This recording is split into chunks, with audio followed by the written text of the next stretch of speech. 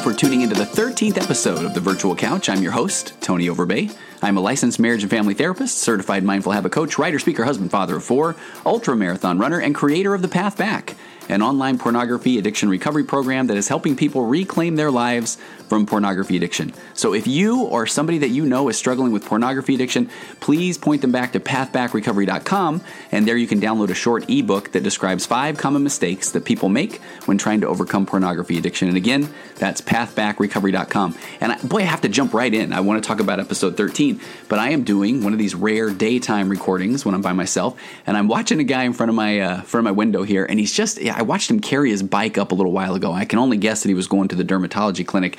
And now he's just going back and forth. I think he doesn't want to have to carry his bike back down the stairs.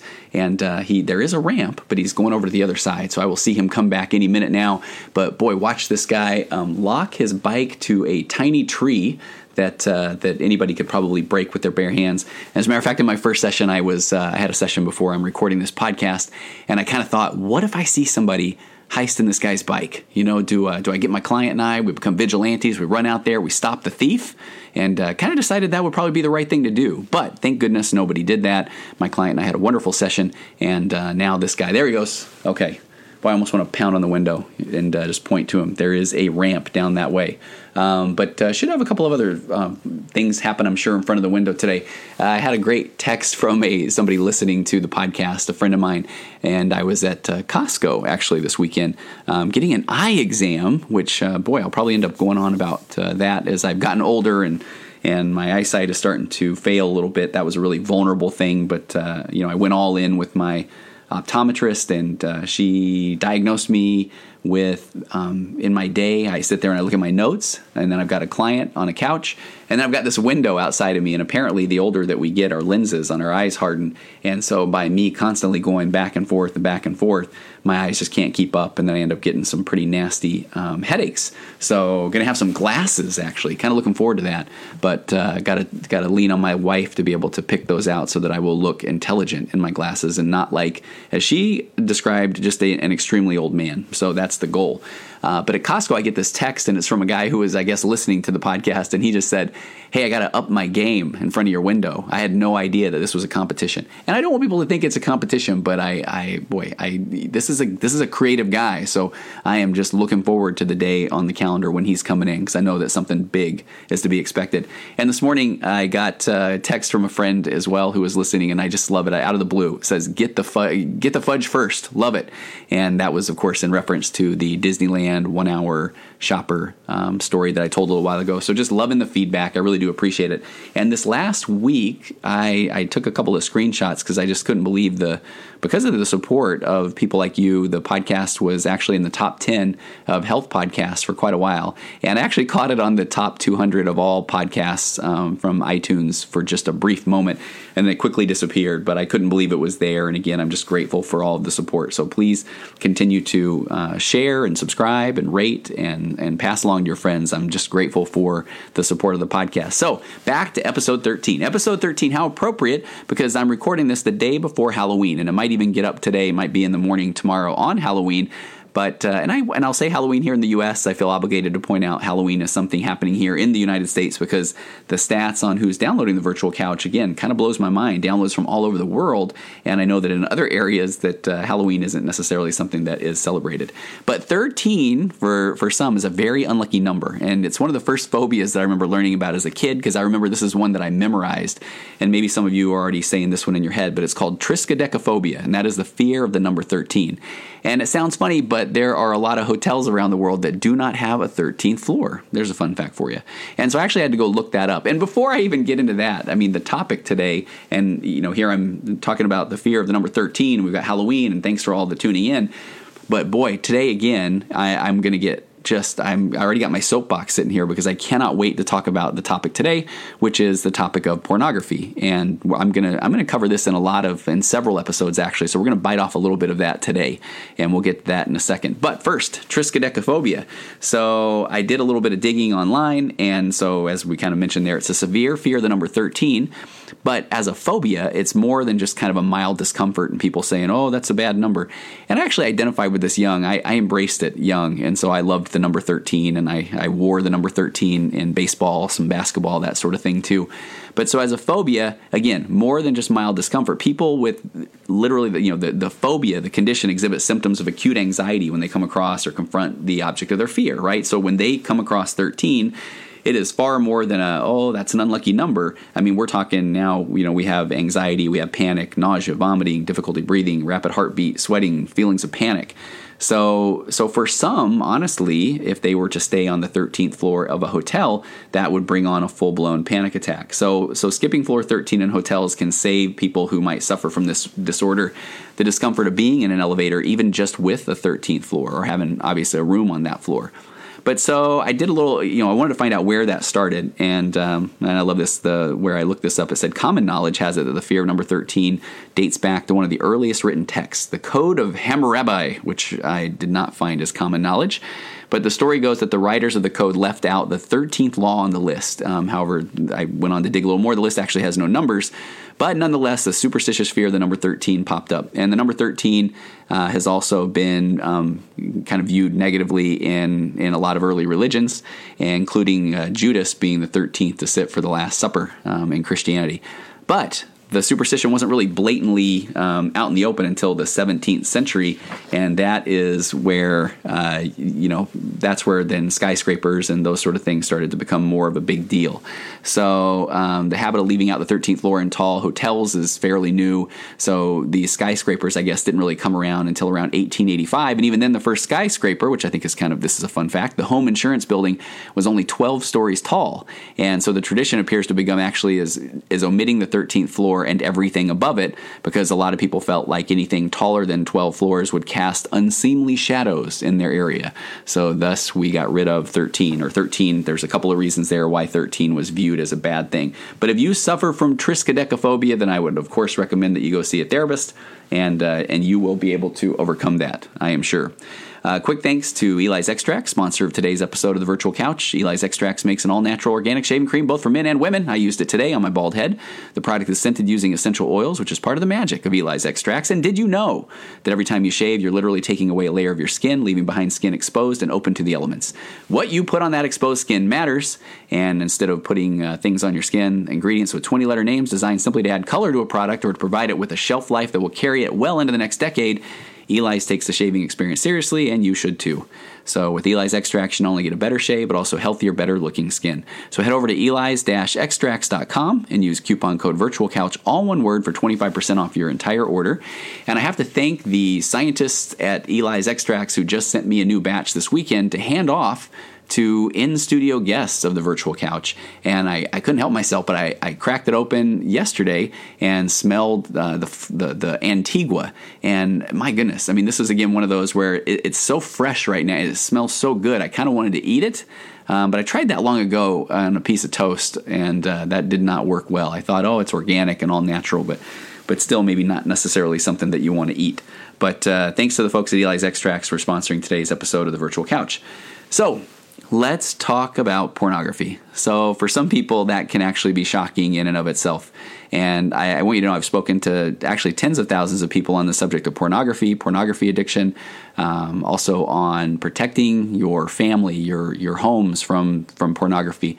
And a couple of things led me to wanting to record the episode this morning. There's a few things, actually. First, admittedly, two of the guests that I had booked for late last week and then possibly even earlier today had to cancel on me, and that was really a bummer. There's a couple of really great therapists that are coming in to tackle some just very important topics, couples counseling, some things on eating disorders, that sort of thing. So we'll get to them pretty soon.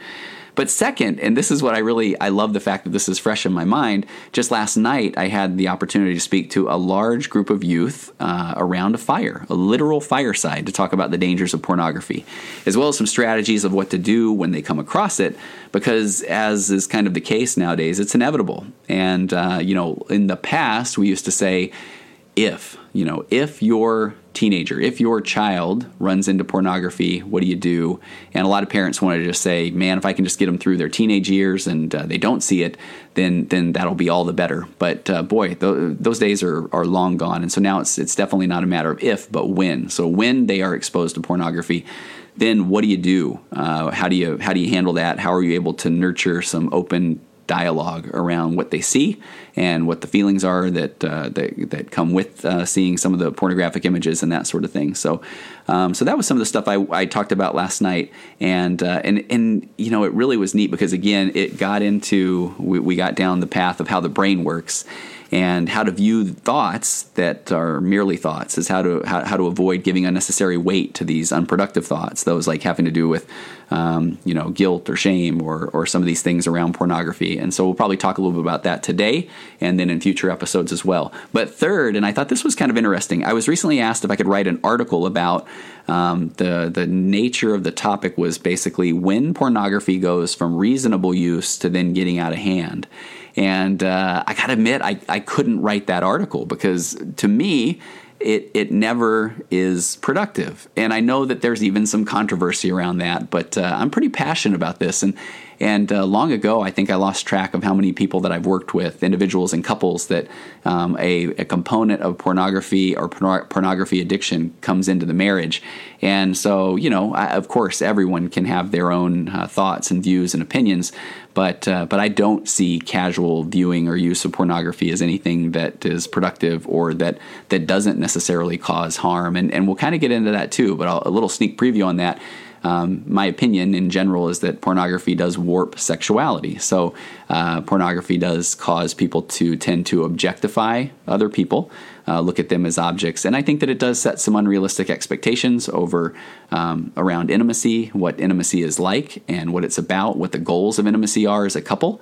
And I believe that when people can really focus on what's at their core, as far as, using some of these techniques I've talked about in previous podcasts, EFT, emotionally focused therapy, of really being able to understand this new paradigm of how to communicate with your partner and be vulnerable and no fixing and no judging, that you truly can create a more intimate connection with your partner, and then that leads to true intimacy. But that pornography, and again, in my opinion, doesn't. It's one of those things where I know that people can probably come up with examples of, actually I had somebody at the gym when they found out that I had started this Path Back recovery program. He said, hey, I kind of don't get it. He said, I always looked at pornography as something to kind of get you started. And to me personally, then that's kind of ignoring a deeper issue where a connection with your partner, if you feel like you are truly connected and vulnerable and open, then that can be enough to really get things started. Just truly being present with your partner and not having to go to these images that are not of your partner. And so again, I can't wait. I know I'm going to get into a lot of these sort of things over the next few weeks and months with this podcast. But so I couldn't write that article, and I kind of wrote back that I don't really feel like there is a time when it can go from reasonable use to out of hand. Again, because it truly will warp sexuality. And there's some nice research now finally kind of come into play here where I know that there was something I read not too long ago that talked about how in over 50% of divorce cases now, there was an element of pornography or pornography addiction, abuse, compulsive sexual behavior that was in there as well. And so, I do feel like we're slowly coming from where I've been for, I feel like, a long time, of where pornography has been viewed as a negative, and now that's kind of starting to make it a little more mainstream, that's not necessarily anything that is productive. The problem is, though, the pornography industry in general is growing by leaps and bounds. I mean, I know that for a fact. And maybe in a future episode of the podcast, we'll get into some of those facts and figures. But boy, it is unfortunately not going anywhere anytime soon, and which I think is all the more reason why we need to further this dialogue and be able to talk about it, and especially when it comes to our kids and to our teenagers. So I want to hit on a couple of facts, if you will, about pornography and kind of how young kids are being sexualized young. And again, we'll lead this into how to talk to your kids about pornography. So I hope that you'll kind of bear with me here. And, I'm not going to take on the explicit rating or warning on any of these podcasts. That's kind of just not the way I roll. But boy, I don't want to be bashful about it either. So let me give you a little history as far as I understand and what I've seen in my practice. So back in the day, when someone was thought to have been sexualized, then that typically meant that there had been some sort of molestation, sexually molested or that sort of thing as a child, as a kid. And by that term sexualized, this is really important, I feel like, and I think this helps a lot of people understand why early exposure to pornography or sexual abuse, how it kind of plays a role in moving forward in a child's life. So when someone has viewed pornography from an early age, and if I even go back to my youth, we're talking I think there were, actually I predate VHS tapes, so I know that I remember hearing that there were movie film rolls. I remember on Happy Days they talked about stag films, and I'm drawing a blank on, was it a 8-track play? That was that was audio. But there was some sort of like movie reels, that sort of thing. But and then it eventually went into VHS cassettes and DVD players. I know that working with some clients that they used to go to movie theaters and watch pornographic movies and that sort of thing. But so when a kid would get introduced to that young through magazines or that sort of thing, at that point now he sees the human body as different. So if he or she has been fed a heavy dose of pornography young, now, and here's what I like to tell my clients. So now fast forward to now when you have a child sitting in 4th or 5th grade, and just somebody who has been exposed to pornography, now Mrs. Johnson, who is there teaching the class, she's not just Miss Johnson, my teacher. She's Miss Johnson, and now she has breasts, and she has, all of these things that now he or she is more hyper aware of. And so being fed that heavy dose, or even just a little bit of pornography young, that is where this phrase being sexualized comes from. So at that point now, when Mrs. Johnson is, leaning over the desk to hand back a paper, and the person, the kid who's been sexualized is now looking down her shirt or cleavage, or, starts to kind of go to these thoughts in his head, meanwhile his partner next door, sitting next to him, just looks at Mrs. Johnson as, okay, how'd I do on my test? And so I hope you can kind of catch the significance there. And I know that a lot of these, if some of the people that are going to be listening to this podcast might even feel like, or what's wrong with that? And I think it's just to set the context now of, you can see how then when the young mind, I always like to call it that when the wiring gets set young, that is kind of the way a person is viewed, especially when they're that young. Now they're going to go through life a little more, their kind of default settings now are a little bit more toward objectifying. And so then as they objectify, and then typically what's happening with the brain too is it's not just like now the brain says, okay, I got my fix, I saw some things, and now I will go forth and objectify, moving forward. But they're, typically somebody who then becomes sexualized is going to turn toward pornography, and typically tying in pornography's best friend, masturbation, along in there too. And now we've got a whole flurry and flood of brain chemicals that have gotten involved in there too. So I kind of want to talk about that for a second. So I have some info here from Dr. Patrick Carnes, who's a renowned sexual addiction counselor and expert in his field. And he talked about in some research with over 1,000 individuals with sex addiction or pornography addiction, he said that it's more challenging to overcome than drugs or alcohol. And Dr. Carnes wrote that we have learned that addictive obsession can exist in whatever generates significant mood alteration, whether it be the self-nurturing of food or the excitement of gambling or the arousal of seduction. One of the more destructive parts of sex addiction, and this is huge to me, I think. He said one of the more destructive parts of sex addiction is that you literally carry your own source of supply. So what this means is that the brain naturally produces these chemicals, these feel-good chemicals. And so unlike any drug or alcohol substance, our own internal chemistry, our brain can produce these addictive chemicals when you are viewing pornography. And these chemicals are very addictive. And when they're abused, you can actually get high then on your own internal brain chemicals. So now put that back in context of when someone has been sexualized, right? So when they have viewed pornography at an early age, and I think it's important to note right now that, boy, that average age of first exposure continues to get lower and lower. And last I heard, it was between 8 and 11. And I don't know if those numbers have been updated anytime soon.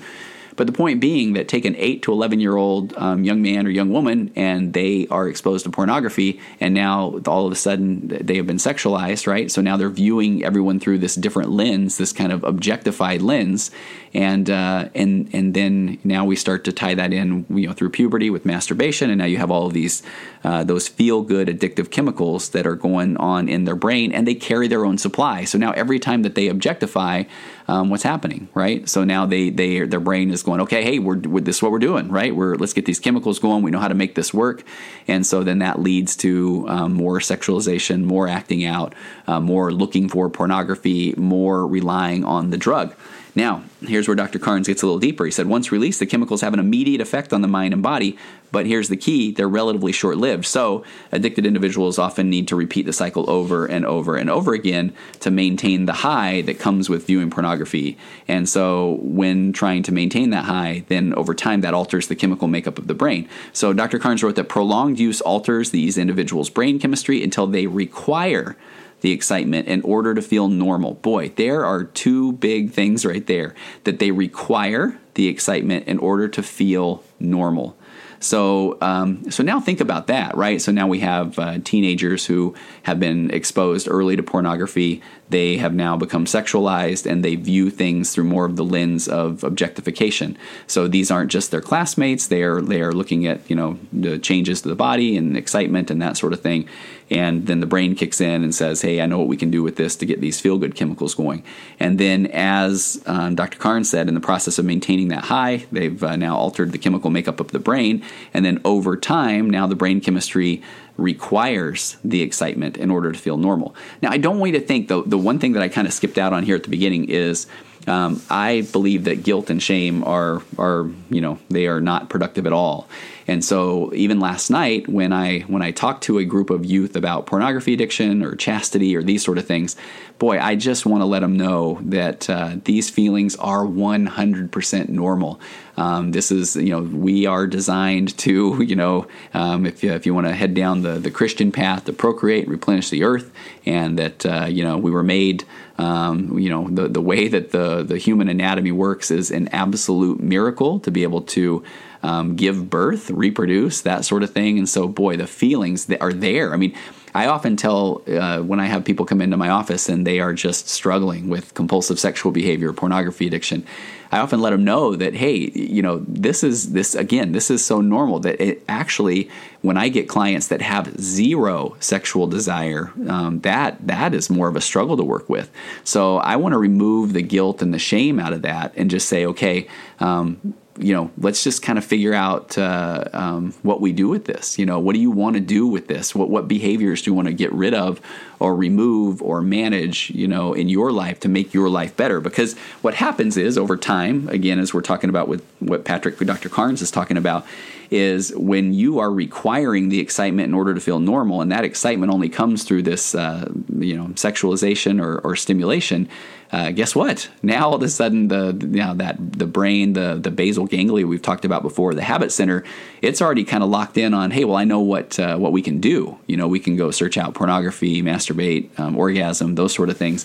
And so now all of a sudden we've created this habit, and now what I deal with a lot of times are people that now pornography has become a coping mechanism. So when they are stressed, when they are lonely, when they are hungry, when they are angry, when they are tired, when they are frustrated, when they feel like they don't have a voice, then the brain kicks in, this habit center, the basal ganglia kicks in and says, I got this, don't even worry, I know what we can do. And then, what we talked about again is those chemicals, they're maintaining that feeling becomes shorter and shorter. And so the brain says, I need more and more and more. And now you can see how it becomes, in my view, it becomes a problem. Because then what I see, and if you check out my Path Back recovery site, what I try to keep talking about, and I've worked with so many people on, is then that all of a sudden now we've got people that have spent far more time sexualizing people and chasing after that high, that they don't have the life that they wanted to live. They don't have the relationship with people, with partners, with God, with you name it. They have distanced themselves because in general, pornography and addiction to pornography is driven by shame and secrecy.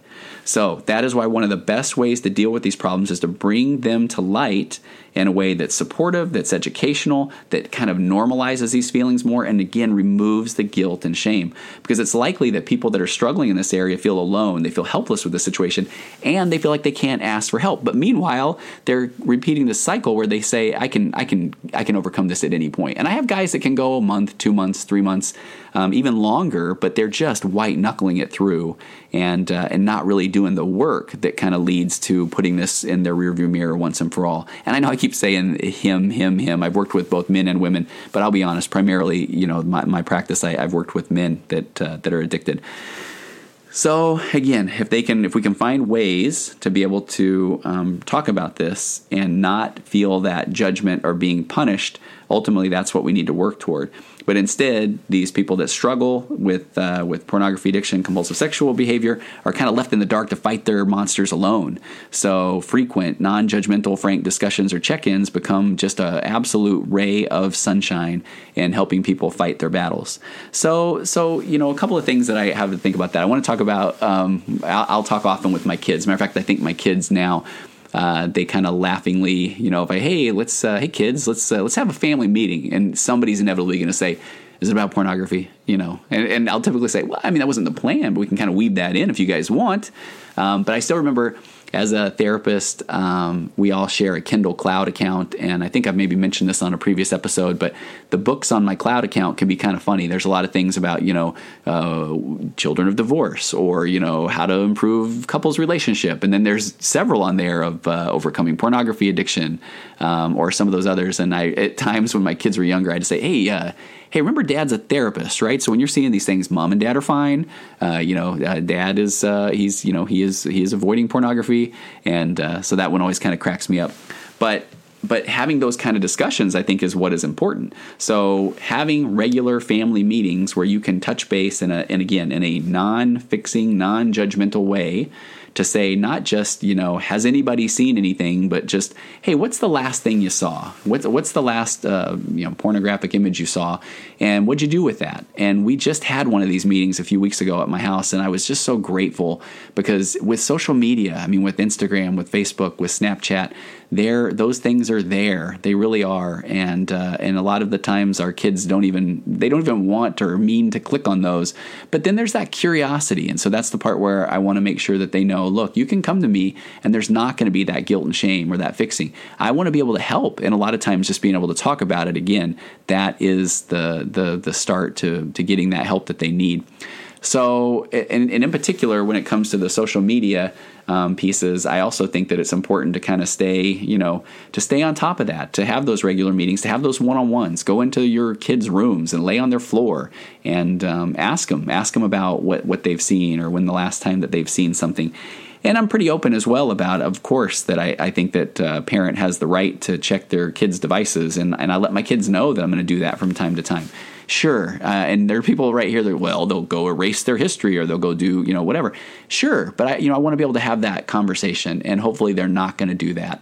I'm also going to, in just a week or two, I've been doing a lot of work on researching different filters and software programs, hardware programs, that sort of thing to put in place. And I used to have a pretty strong stance on when people would say, what's the best filter to avoid pornography? I would kind of say, there's a lot of good ones out there, but ultimately, if somebody wants to get around a filter, they can. And so it's better to kind of, be able to just talk about this and be there for our kids, our spouses, our family members. But I've kind of reversed that stance a little bit. It's not a bad idea to have these, at least have a little wall up there that will hopefully kind of stop some of the people that maybe are really challenged to go and just search randomly for different things. And if there is a blocker that pops up and puts a little distance between that thought and action, then I think that can be a good thing. So I think I've found a couple that I really like, and I'll report more on that here in a couple of weeks. But I really wanted to be able to kind of talk about being able to just continue to have these open discussions with our teens. What are you seeing? When are you seeing it? What do you do with that? And I know that I get asked all the time too, well, shouldn't I just restrict my kids in general from a lot of these things on social media? And I'm obviously going to leave that choice is up to every parent. And maybe I swing a little bit more toward the side of, I work with enough teenagers where if they don't have access to some of these things, they're going to find it anyway. And or it's that theory where you see that if a kid has been deprived of sugar their entire lives, when they go to somebody else's house, they just eat themselves silly. And then when they're older, they probably have more of a problem with that than had they been kind of taught how to deal with some of these things, whether it is sugar, whether it's pornography, those sort of things. So trying to be more open and have productive conversations around it than just saying, oh my gosh, stay away from those things. That's evil. You can't do that. Now, am I going to, are there going to be certain things I'm going to say no to? Absolutely. I mean, if my kid wanted to get on Tinder right now, forget it. I mean, that's ridiculous, or some of the other sites that there are some clear intentions on what go on there. But I mean, bottom line, we have to be able to talk to our youth and to our teens. You are the parent. You have the right to search your kids' devices. You have the right to have rules in your home. But my opinion is to let your kids know clearly what those rules and expectations are, and then be willing to follow through on those rules and on those expectations. So, I hope that maybe we'll kind of call it good here, and this will be part one of the maybe a pornography primer. But I think it's important to kind of recognize what sexualization actually means, and that unfortunately now with that average age of exposure so low, that our children are being sexualized at a very young age. Now, I don't want that to be a place where now we panic, because this goes back to that. We want to know that. We want that data because now we can work with it. And it's going to be uncomfortable for a kid to come to you anyway. It's not something where you're going to say, okay, I did it. I had the talk one time and we talked about it. It's going to take a lot of work, and to make this kind of more of a regular conversation to have with your kids. And I find that there's a lot of different ways to do it too. Sometimes we ask, we make sure and just ask our kids, what are they seeing? What's everybody else seeing? What are people talking about? And, have they ever seen, inappropriate things online, and have people ever sent them, and pictures, and what do they do about that? And just being able to have that discussion, that conversation. Long ago, I had gone to a training where, just get in the habit of identifying it. I mean, I'm grateful that I can walk around the mall with my kids, and we walk by a Victoria's Secret and ad or store, and somebody's going to say, that's pornography, and it's like we're identifying it. Or, if we watch a movie and there might be a scene that didn't see coming in there, and we can kind of say, hey, all right, what do you think about that one? And somebody inevitably is going to know, yeah, that was pretty inappropriate. But being able to talk about it and not just have this guilt and shame or this cloud hanging over. Because go back to that, our goal is that our kids can come to us if they are having a problem, or if they find themselves having a problem down the road, and know that we're going to say, okay, thank you so much for that data. Tell me everything that that you're thinking right now, and where do you think this came from, and how can I help? And you still get to express what your worries are, your thoughts. Man, I'm so grateful that you bring this information to me, and I worry about what this can do long term. So let me help you, and that's coming more from a strength-based place and not a guilt and shame position. So we talked a little bit about the sexualization and what that looks like. Basically my goal right now is to be able to have this open dialogue, and also to understand again a little bit more about. When we talked about Patrick Carnes and what he shared there, is our kids are carrying around their own supply. Not just our kids, we are too, right? But their own supply of these addictive chemicals, images, pictures that they can then kind of use to try to kind of amp up their brain and get that feeling whenever they want to. So we need to be able to teach them how to kind of recognize that thought, and to let that thought move through their mind, and be focused on something that's more productive, or something that is more important to them. Really be present in that moment. And a lot of times that could require reaching out to somebody. Let me introduce one more concept, and then I'll kind of wrap things up. When I'm working with people who struggle with pornography addiction, but this concept kind of carries through to any kind of addictive behavior. There's three things. There's a trigger, there's a thought, and there's an action. So the triggers can be anything. A lot of times the triggers are, I call them crimes of opportunity. If somebody is alone, then they feel like, okay, if they're alone, then the thought comes to, okay, I can look at pornography. I can, nobody's around. I can fire up the computer. Nobody's going to catch me. And then that leads to action. So we got trigger, thought, action. And my goal is helping my clients put distance between that thought and action, because the more distance they can put between the thought and the action, they're going to be able to get out of these situations that have been habitual. So some big components there too, between when you're trying to put distance between thought and action. Sometimes the first things that we can do is create behaviors that put distance between thought and action. I've worked with people that have become, they do push-ups, they do pull-ups, they go for a run, they snap a rubber band on the wrist. There are so many things you can do to put that distance between thought and action from a behavioral standpoint, from a what can I do. But ultimately, we want to be able to figure that part out cognitively in our brain. And that's where I feel like mindfulness, awareness, those sort of things come into play, of being able to recognize that thought is what it is. It's just a thought, and learn how to move that thought through your head and be present, not to act upon this pattern, this habitual pattern of behavior. So we're identifying triggers. And triggers, again, a crime of opportunity, being lonely. I get a lot of people that have triggers of stress. And because of the way that their brains now work, because of the way that habit cycle works, when they are triggered and when they are stressed, then that's when the brain kicks in and says, I got this. I got a real quick fix that's going to give us these feel-good chemicals. And then, unfortunately, what we learned a little bit earlier is, but also over time, the brain's also going to say, man, we got to amp this up because this isn't quite doing it for me, and I need more of these feel-good chemicals. So we got to look for even, more bizarre, more crazy, more all these other things that will try to get more juice going through the brain. And so that's what we're trying to avoid. So we got the trigger, we got the thought, and we got the action, putting distance between thought and action. I will say, a couple other triggers in what we talked about earlier, objectifying. I do think that one of the biggest struggles for a lot of people is objectification, and not even recognizing that when people walk by other people and they find them attractive, that I see it all the time, and I talk with clients every day about, are they able to just focus on the person's face, or do they look from the face to the chest to the butt, back to the chest, up to the face, and objectify, and then their mind goes to this place of, what would it be like to be intimate with that person, or what would they look like naked, or that sort of thing. And I think a lot of people, and I get this all the time, where people just say, yeah, that's the way I think, that's the way the brain works. Doesn't everybody do it?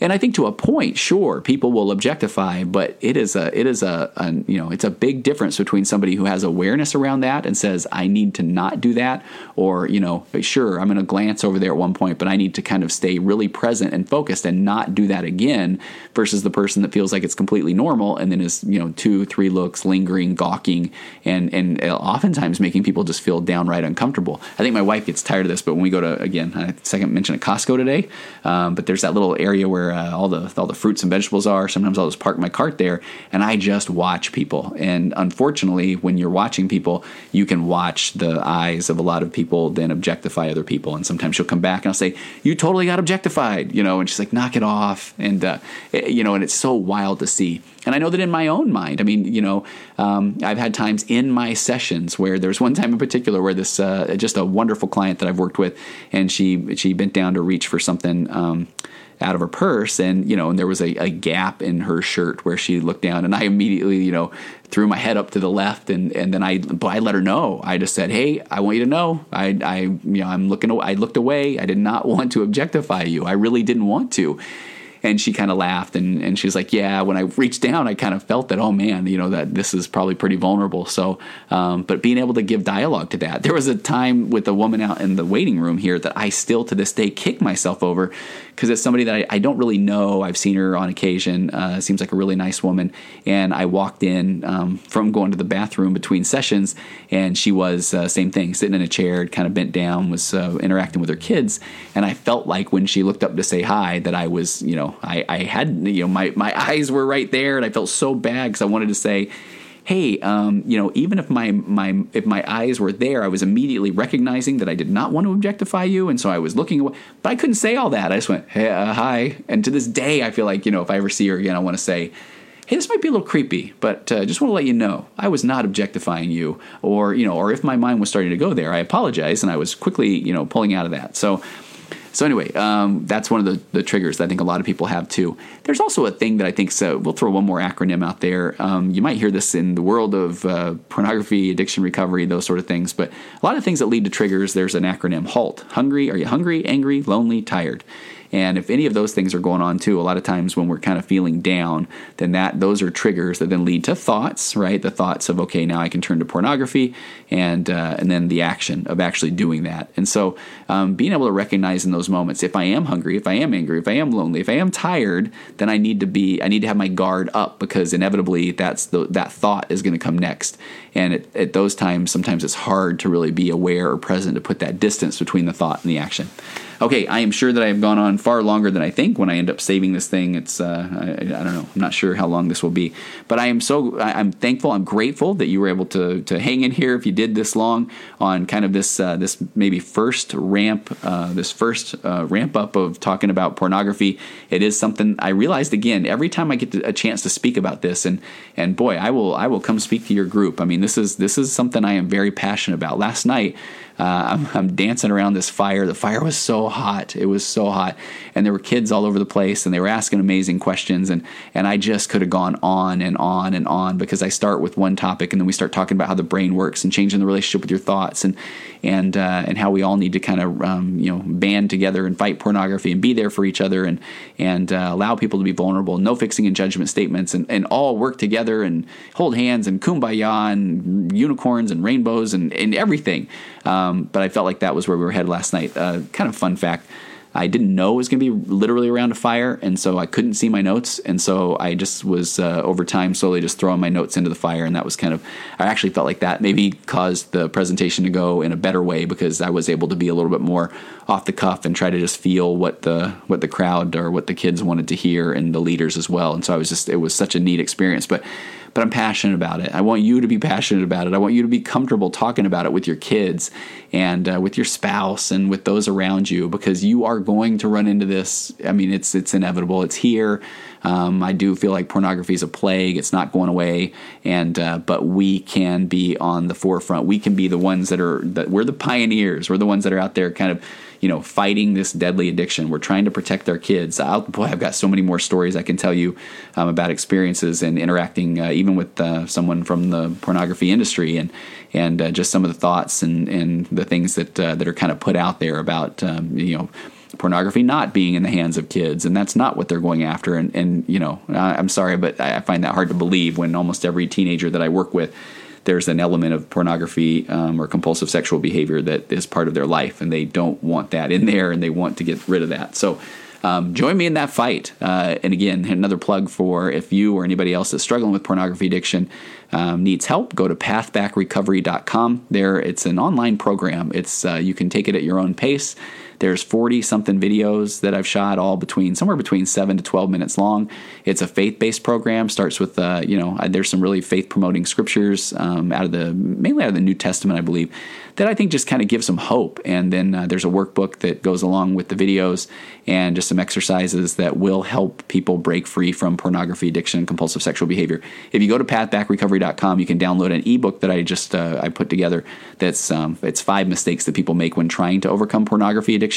And I think those are pretty common things if you go there, that maybe either you've said that to yourself, or you've heard your spouse say it, or you've even maybe told your kids, hey, here's the way you overcome it. And they're all great ideas, but there can be trouble in the implementation, or problems in the implementation. So thank you so much for joining me on this episode, and we will have more to come soon. I'll probably take a few more episodes with some interviews and that sort of thing before we have another one on pornography, but I am so grateful to now have this one down there. It's out, and I think this gives us a nice place to start when having a discussion around pornography addiction. And again, if I can help, reach out to contact@pathbackrecovery.com, or there's a contact on virtualcouch.xyz that you can go to as well. And please spread this one around if you really feel like this would be something that can be beneficial to other people, to just get the ball rolling on how to talk to their kids about pornography addiction, or just a little bit about the mechanics of how the addiction cycle works, and introducing this concept of trigger and then thought and action, and putting distance between the thought and the action. So plenty more that we'll talk about in the future. I am so grateful for you joining me today, and I'm grateful for the wonderful, talented Aurora Florence and her song, It's Wonderful, that's going to take us out. And I'll see you next time on The Virtual Couch. Compressed emotions flying past our heads and out the other end. The pressures of the daily grind, it's wonderful. Elastic waste and rubber ghost are floating past the midnight hour. They push aside the things that matter most. It's wonderful. I have to wonder, which ghost is mine? He eats my ponder and somehow takes up all my time. The screams I fly, they tickle all my fancies. I'm too vomit.